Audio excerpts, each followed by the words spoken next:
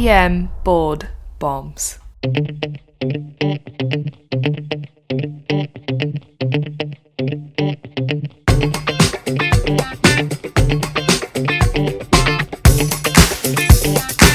Welcome back to another EM Board Bombs podcast where we help you study for boards, but in reality, we help you prepare for #EM Life, one rapid podcast at a time.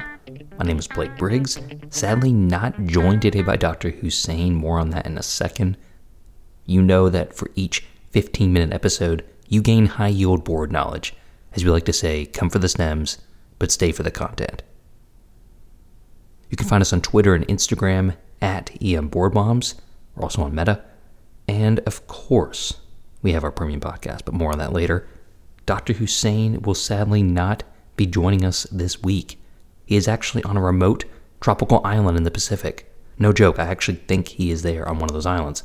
We didn't really talk about this before he left. Is it in the Indian Ocean or Pacific Ocean? I'm not sure. It's in that region, essentially. I'm not sure what the actual border between oceans is. I think that's a question that plagues a lot of people, really. Although as I'm recording this, he has already returned from his trip, I believe, so this whole thing is a moot point. But anyway, today we're going to be talking about a really cool review of some oral maxillofacial issues, HENT kind of subject, so let's get into it. We have a 21-year-old male presenting with left jaw pain and trismus. He states he got into an altercation at a bar last night. He states he decided to go to a pub to watch the World Cup. He soon got very irritated and drunk with other fans as there was no scoring and the game ended in a tie. He states he saw cheering among fans despite the score being 0-0 and was very confused. He became even more confused once people told him that a tie can still get you to the final. After insulting another fan's choice of drink and hurling other miscellaneous insults about their country of origin, including the fact that they use the metric system, he was punched in the face. He tells you he was sucker punched and that you should have seen the other guy. He arrives at your ED ambulatory with trismus. He has a CT showing a mandibular fracture. Which of the following is the most likely location of his fracture? Choice A, mandibular body. Choice B, mandibular angle. Choice C, mandibular condyle. Choice D, mandibular ramus.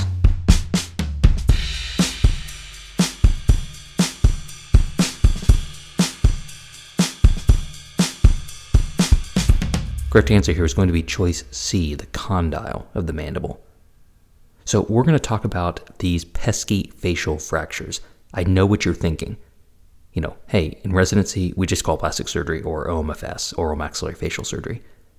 Well, I take umbrage with that for many reasons.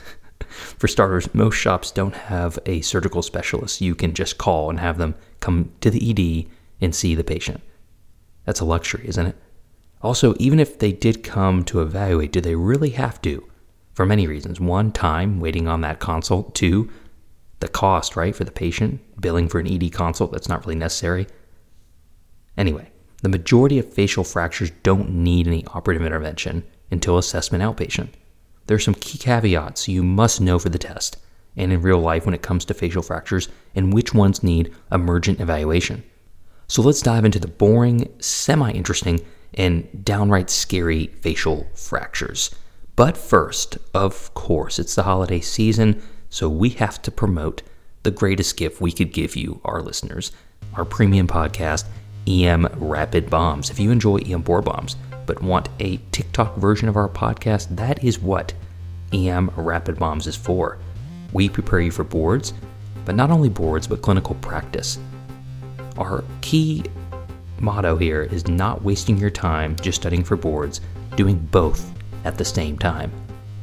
We have over 300 episodes. We're going to hit 300 this week and counting on EM Rapid Bombs. And each episode is just 2 to 4 minutes where we drop some high-yield bombs in a question answer format. And we go through coaching as well, telling you at the end of the episode what to expect on the test, what the exact question pretty much is going to be like when it comes to this topic.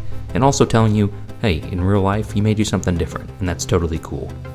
So don't waste your time studying for the test with traditional question banks. Optimize your time, listen to our board pearls that will help you with the test, but more importantly, with life. You can sign up for EM Rapid Bombs at emrapidbombs.supercast.com. You can look at the show notes of this podcast as well. You can find the link on EM Board Bomb's main website also. Okay, let's delve into this. Again, we're talking about facial fractures. So, starters, we have to talk about the airway, right? So you didn't think we would cover facial fractures without mentioning intubation, did you? So you have to respect the airway here. Up to 44% with severe facial injury require intubation. You want to consider an awake intubation if the patient is maintaining respiratory status. Whenever there's displacement of the maxilla or mandible posteriorly, this can decrease airway patency. So mandibular fractures and Le Fort fractures can be very detrimental to the patient's breathing and can also be a big issue when you're trying to intubate. Also imagine that a lot of these patients have C-spine precautions, adding to the difficulty. So fiber optic is a great choice for a lot of these patients. Okay, I guess we'll start off with the easiest fracture, nasal bone fractures. So if you have a nasal bone fracture, you need to call plastic surgery for immediate ED consultation. Just kidding. I couldn't keep a straight face that long. Nasal bone fractures with no significant displacement, those go home every single time. Give them routine follow-up. Please do not wake up your plastic surgeon or OMFS for a nasal bone fracture, and please do not waste anyone's time with that. If these don't have any displacement, which the vast majority do not, even if they have small amount of displacement, there's nothing to do in the ED. That is outpatient follow-up. Okay, now it's time to go bone by bone here. Let's start with the frontal bone because, well, it's in front, so let's just gotta start somewhere. So the frontal bone is quite thick. These are uncommon. Many of you may have never seen a frontal bone fracture, which makes sense because humans are quite hard-headed individuals. And imagine the amount of times we have hit the front of our big, fat heads on things.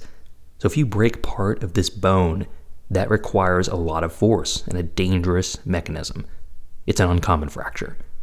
So you always want to think of coexisting traumatic brain injury or cervical spine injuries too. So you can fracture two parts of this.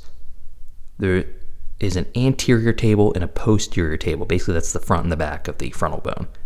If the posterior table is fractured, that means there is likely intracranial exposure to the outside. The dura adheres to the posterior table, so a through-and-through fracture is going to need operative repair. You want to call neurosurgery on all these patients for an ED evaluation. If you don't have neurosurgery, you're going to have to transfer the patient. For the anterior table fractures, well, these can follow up routinely. Okay, now for orbital fractures. This is our biggest section. The orbit is made up of a lot of bones. You don't have to memorize them. This isn't a plastic surgery podcast. There's a lot to unpack here about the fractures in the orbit. And I would argue that this is going to be the most high-yield section of facial fractures for test questions. Just a lot of stuff you could ask. You could ask about neurologic findings. You could ask about this weird vascular bradycardia syndrome that happens. We're not going to get into that this podcast. A lot of the extra stuff on orbital fractures we cover on our Rapid Bombs podcast. So again, if you're a subscriber, you get all that juicy content. So feel free to sign up and get that extra content that'll tell you some of the details on orbital fractures. So let's start with the most important part of the orbit, which is the eye. You want to assess for globe trauma and do a proper eye exam. Since it's the World Cup, I'm trying to sound more European. Proper eye exam. Not every orbital fracture is a blowout fracture. An orbital blowout fracture is any fracture of the inferior or medial walls, which are the most fragile. That could be a test question, unfortunately. So what is a true blowout fracture? A true blowout means that there is adipose tissue that is leaking out of the orbit, or the inferior rectus muscle can herniate and get trapped. And what you'll see on exam typically is diplopia on the upward gaze. Classic exam finding, classic photo prompt they give you on the test. You could also have numbness of the cheek and middle face concerning for nerve entrapment from, leaving the foramen of the facial bones. Now, fractures of other portions of the orbit and fractures of the orbital ridge can result in, from high energy impacts and are frequently associated with other fracture injuries. So a thorough eye exam is crucial here. 1/3 of orbital wall fractures have ocular trauma. So you need to do a complete eye exam. Again, complete eye exam, which doesn't mean you just, move your finger around and have them follow it. You need to do visual acuity and visual fields, as well as a pupillary exam. You need to do a slit lamp exam, potentially if there's concern for corneal abrasion or other traumatic findings of the eye, and of course, intraocular pressure testing. There's 4 major exam features, things that you could see on the test or in real life, which are very concerning. 1, which is very rare, is called a teardrop pupil. This implies there's a globe rupture. Proptosis is a concern for retrobulbar hematoma.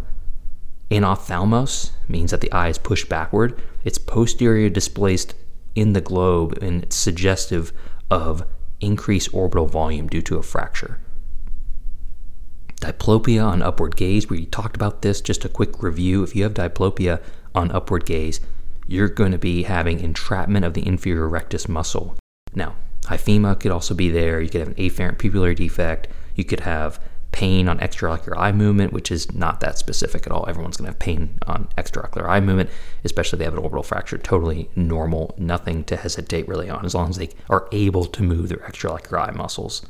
And of course, the retrobulbar hematoma I mentioned earlier is concerning for ocular compartment syndrome. And these patients would potentially need a lateral canthotomy.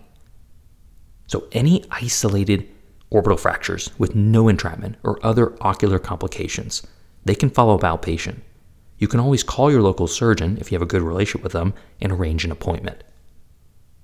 Remember, your main goal as an emergency physician is to not only diagnose orbital fractures, but to rule out the scary stuff we just mentioned.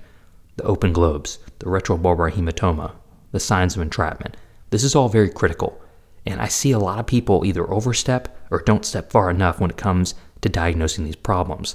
Meaning, they look at the CT scan suggests that there might be entrapment, and they don't clinically correlate. So do your own exam. Don't just report what the CT shows, do a thorough eye exam. It's kind of silly to call an ophthalmologist and not report visual acuity, in my opinion. That's like calling a cardiologist without an EKG. So make sure you're doing the right thing for your patients. Any patient with an open globe injury or retrobulbar hematoma, those are ocular emergencies, obviously. They should be evaluated by ophthalmology and plastic surgery or OMFS and the ED. If you do not have that specialty, of course, you're going to transfer the patient to an ED that has this capability. And of course, before you transfer them, you're going to be performing a lateral canthotomy if you have to, or lowering the eye pressure emergently in the ED if you have to. Now, urgent, within 24-hour surgeon evaluation should be done for patients with signs of entrapment or other non-emergent complications. You, of course, will discuss this with your surgeon. These are the patients you call about ahead of time and arrange follow-up really closely, or they see them in the ED. It's kind of up to them. So those that have isolated orbital fractures with no entrapment, what are the standard precautions you're telling patients when you discharge them? You want to make sure to prescribe nasal decongestants and instruct the patient to use them for 3 days.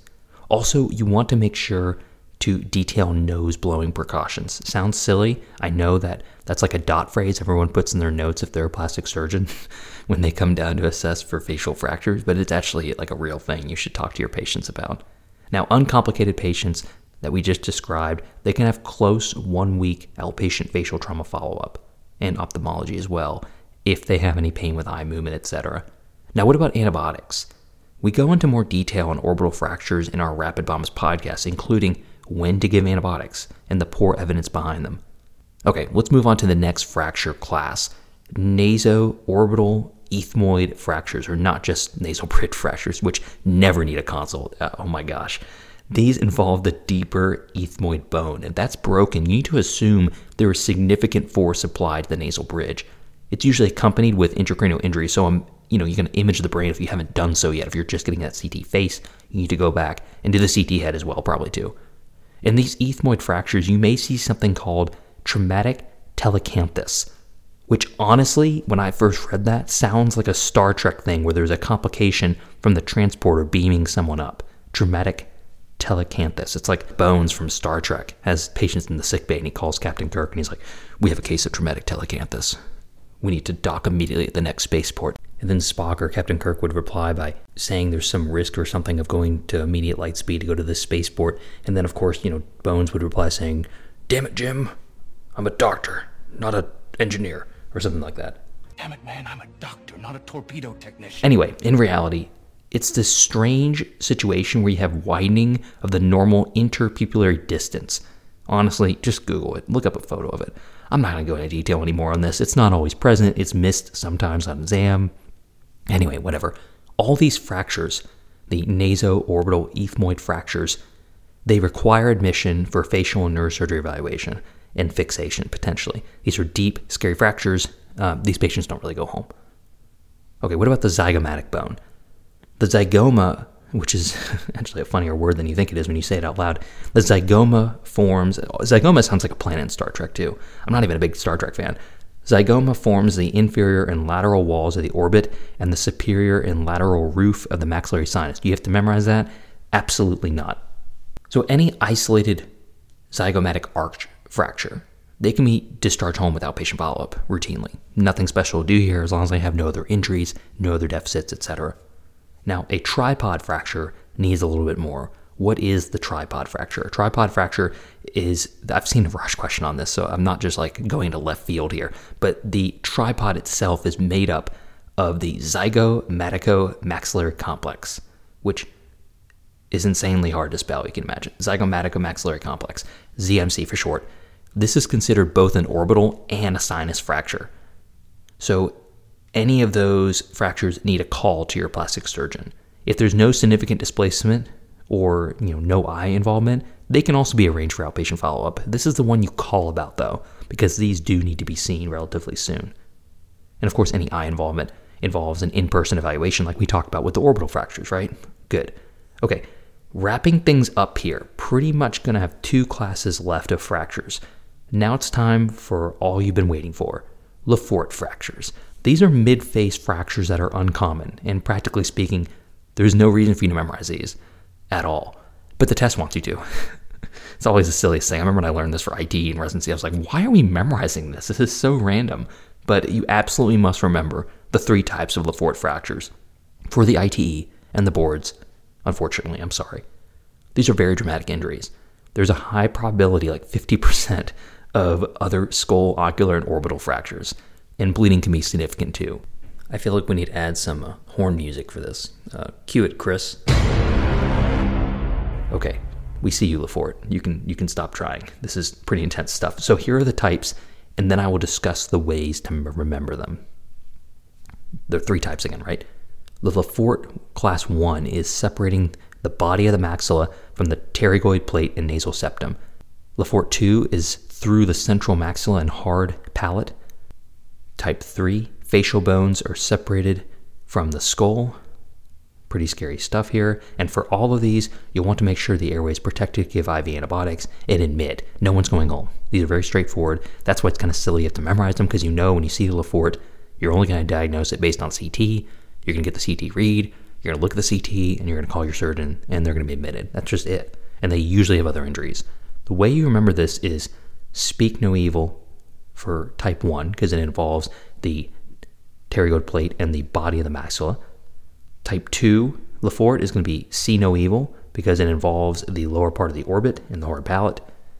And then type 3, hear no evil, and that's because it involves facial bones separating from the skull around the zygomatic complex, closer to the ear. So those are the 3 types. Speak no evil, see no evil, hear no evil. Okay, last section here, we're wrapping this up. Mandibular fractures. What about the tongue blade test? It's perfect. It's awesome. It's a great test. I use it every day. Well, not every day. I don't see that many mandibular fractures. But when I do see them, I do use the tongue blade test. In patients with suspected mandibular fractures, the test is found to be 96% sensitive, 65% specific. It's a very sensitive test. It's great to use. What you do is you ask the patient to bite down on a wooden tongue blade, and then you twist the blade. And if the tongue blade cannot be broken without causing pain, then the test is considered positive, and you could be concerned for a mandibular fracture here. Now, again, it doesn't diagnose it. You still need to do the imaging. That is the concern from this test. So you're going to look in the mouth on your exam, do a good dental exam. All fractures are presumed to be open unless otherwise identified when it's a mandibular fracture. Most mandibular fractures are fractured in 2 spots, not 1. Now, traditional teaching states that most mandibular fractures occur in pairs because of the bone structure, and a case series found that this was pretty true. About 42% involved a single fracture, meaning that the other 60% or so, the rest of them, did involve 2 different fractures. So it's not 100%. You can have a single fracture, but definitely expect 2. For the test, the mandibular condyle is the most commonly fractured part of the mandible, hence the correct answer on our test question today. Now, these need surgical follow-up. If they're not hugely displaced and not open, and their airway's fine, you don't need to call at 4 a.m.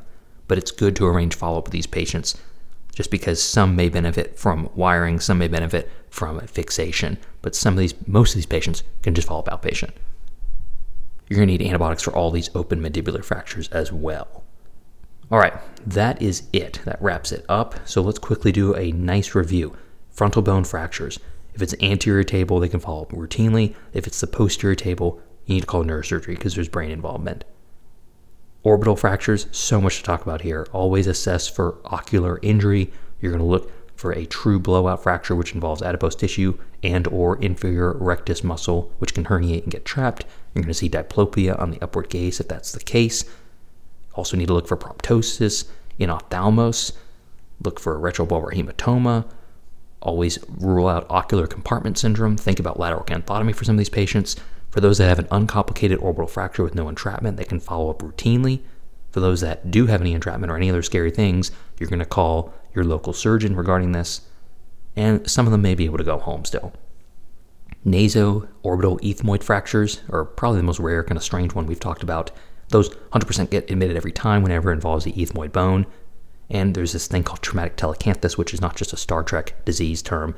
It is also a issue that happens with ethmoid fractures. Zygomatica, the zygomatic bone is going to have two types of fractures. An isolated zygomatic arch can go home with no problems. And tripod fracture, which is the zygomaticomaxillary complex, which is a really fun word to say once you get the hang of it. Ilfat couldn't do that. The ZMC, considered an orbital and sinus fracture, if it's just isolated with no displacement, they can probably go home, but you want to call over the phone in the ED about a tripod fracture. Unfortunately, they usually involve other problems. Lefort fractures, we got three types, type 1, 2, and 3. Type 1 is speak no evil, which involves the body of the maxilla, pterygoid plate. Type 2 involves the central maxilla and hard palate and the lower part of the orbit, so that's see no evil. And finally, type 3 involves all the way up to the zygomatica area, which is hear no evil, because the displaced facial bones separated from the skull. Nice, happy pictures. Okay, in mandibular fractures, we talked about how good the tongue plate test is, and of course, we talked about condylar fractures being the most common. Not always going to be happening in two different spots. Usually you can have a solo mandibular fracture. Most of these can follow up outpatient as well, but probably calling your plastic surgeon is a good idea. Some patients can be candidates for surgery. All right, that is it.